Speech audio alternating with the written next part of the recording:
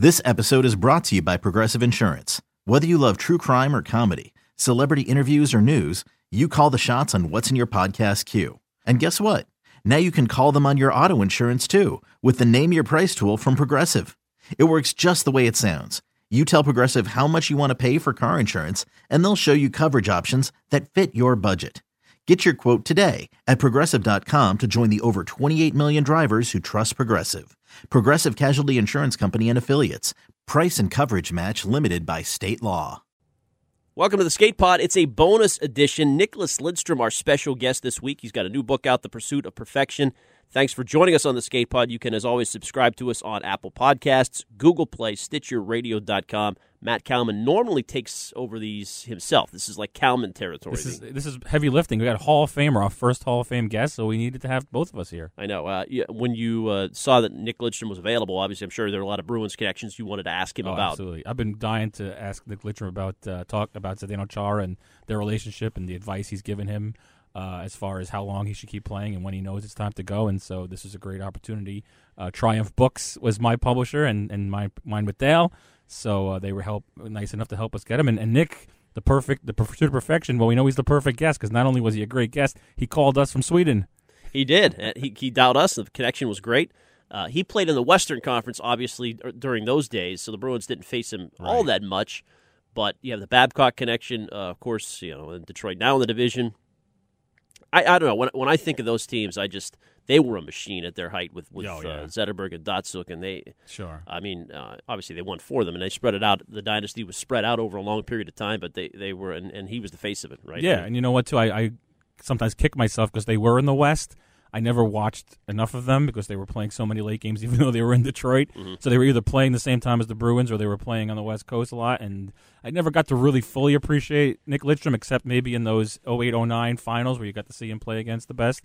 But, another one of these people, and we didn't get to ask him this part, but it talks about the pursuit of perfection. It is, and obviously his book, it's all going to be positive quotes from people, but I've never, ever heard anyone say one bad thing about the guy. You can almost anyone, you could take a player and you'll find someone, a scout or someone who'll say, well, this guy was phony at doing this or he was never any good at this. But, I mean, this guy really does have the perfect persona. That's why they called him the perfect human, right? That was the Exactly. nickname. Well, let's get to it. This is our chat with Nicklas Lidstrom and his new book, The Pursuit of Perfection. Well, special guest this week, Nicklas Lidstrom needs no introduction. One of the greatest defensemen in hockey history, 7 Norris trophies, a 20-year career with the Detroit Red Wings, and a new book that is out, The Pursuit of Perfection. Nicklas Lidstrom joins us here on WEI. Hi, Nick. Thanks for coming on. Oh, thanks for having me, guys.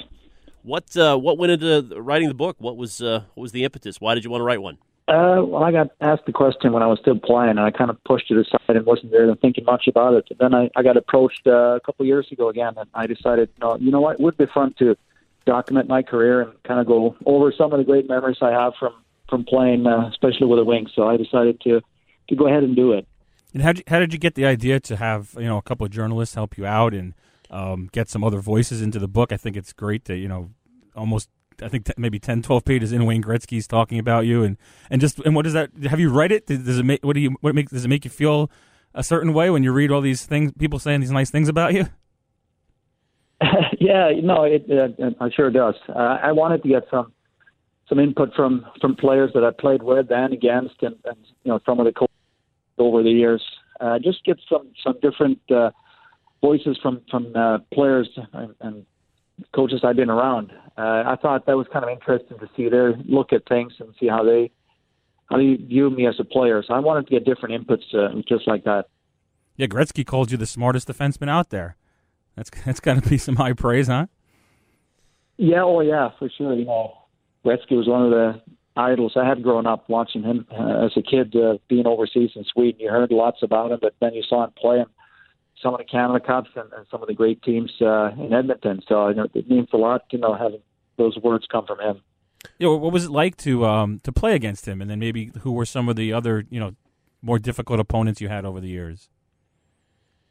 Playing against Gretzky, you had so much respect for him.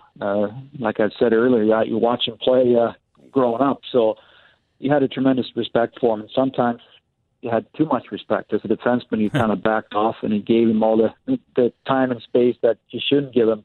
But he was that good. So after playing against him a couple of times or a few times, you kind of get over the being nervous to face him. But then you realize what great of a player he was. He was with the LA Kings at the time when I played against him most of the time, anyways. And just a tremendous player from seeing the ice so well to making plays on his own to scoring some big goals. You just had tremendous respect for him. So it was fun playing against him, but he was tough to defend. I think the toughest one I faced was Mario Lemieux. Mm-hmm. Big guy, long reach. He didn't look all that fast, but he was fast when he came at you with his reach and the stick handling ability he had. So he was probably the toughest one to defend one-on-one. I've heard players say about you, Nicklas, that you were never out of position. I mean, I'm sure there was a time or two, but I mean, how do you make that happen? Is it a combination of intelligence, of speed, of anticipating the play? Why were you in position so often throughout your career? I think it's a mix of things. I think it started early on when I was a kid growing up. I played different sports. I played soccer, which is a team sport. I played basketball where you kind of had to think the game and be in the right position. And I think that helped me when I started playing hockey full time. Just play your position right.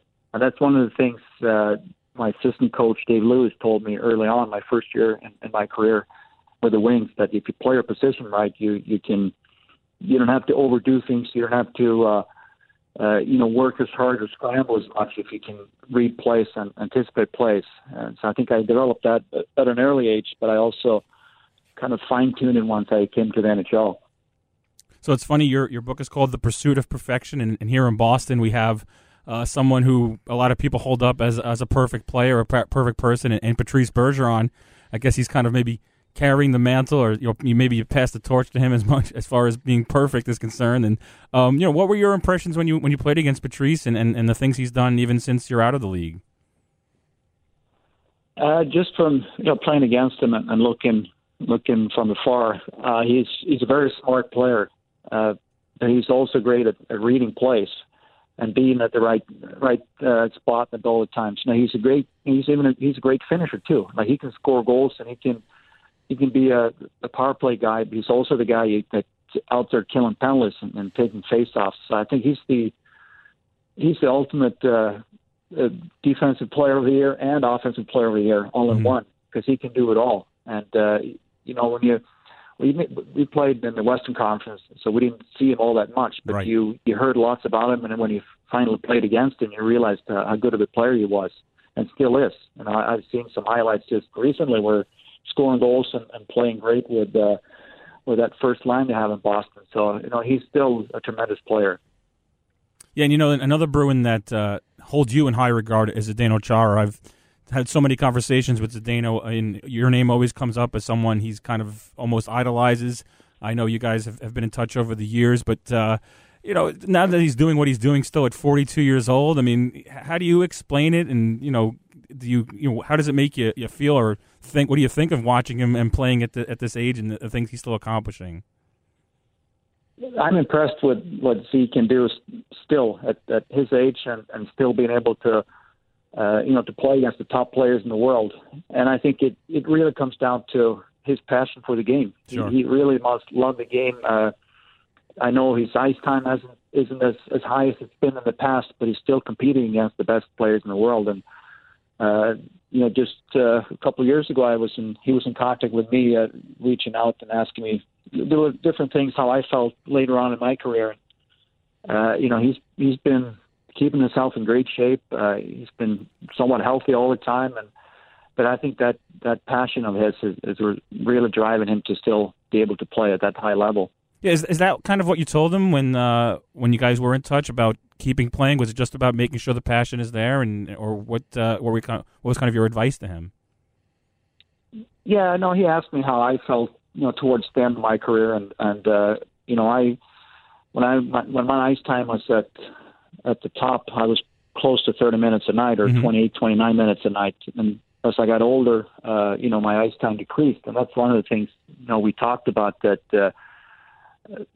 For me personally, I had to accept the role, even though I was the captain and I was one of the leaders with the Wings. I I wasn't playing top minutes, but I accepted playing less and being a little smarter too, to be able to hopefully have my legs when come in April and May, when you're really counted on the playoffs. So that's one of the things we talked about, just being ready to face maybe less ice time or a lesser role, but you're still a big part of the team. And from what I've seen, looking from outside, he's been able to do that. Boston made a cup run last year, Nicklas, and I'm sure you get asked this a lot, but as a member of two teams that went to cup finals back-to-back years, how difficult is that, and how were you guys able to do it to make that second surge the year after? Yeah, it's tough. It's tough to, you climb the mountain, you're top of the mountain, you win the Stanley Cup, and then the next year you're asked to do the same thing again, walk all the way up to the top again, and it's hard. It's mentally tough. Your summers are shorter. Your off-season training gets a little shorter. But I think the mental part is the toughest one, to get ready for every game. All the teams are gunning for the defending Stanley Cup champs, and they're always measuring against you all the time. So I find that the mental part was the toughest one to get over that hurdle. I covered the Pittsburgh finals that you guys had from the Pittsburgh end of it, Nicklas, and one thing that impressed me so much about your teams, you guys were always so disciplined. I think that first year they tried to get you off your game a little bit and do some things after the whistle, but I don't know whether it was your leadership or just a team-wide thing. You guys were always skating away, turning the other cheek, and never getting into that stuff. Is that your memory of that as well?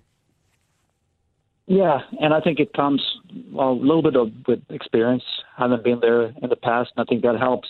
We had some good leaders on the team when we won in 2008, guys that's been there in the past and been through it before. You know what it takes to go all the way, and sometimes it's just mean to stay cool when it's real hard to do it. But I think having that experience with the team helps to kind of guide the younger players on the team we had. And we were very successful in staying calm and collected when it really mattered. And I think that's one of the reasons we won the Cup that year. So, Nick, now you have this book out, and you're promoting it, obviously. What other things are you doing right now? How are you spending some retirement years here?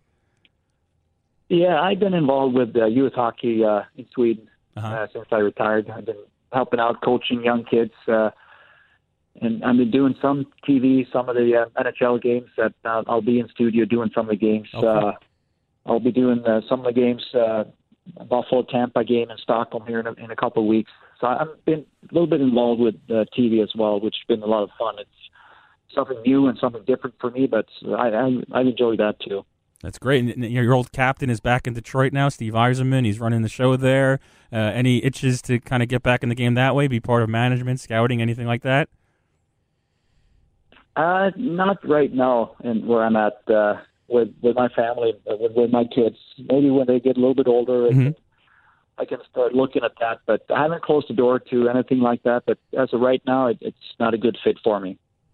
Well, thanks for your time, and good luck with the book. It looks like a great read, and 20 years of hockey, you've got insight nobody else can give, obviously. So looking forward to digging through it, and we thank you for giving us a little glimpse of it here today. All right, thanks a lot. I appreciate it. Thank you, Nick.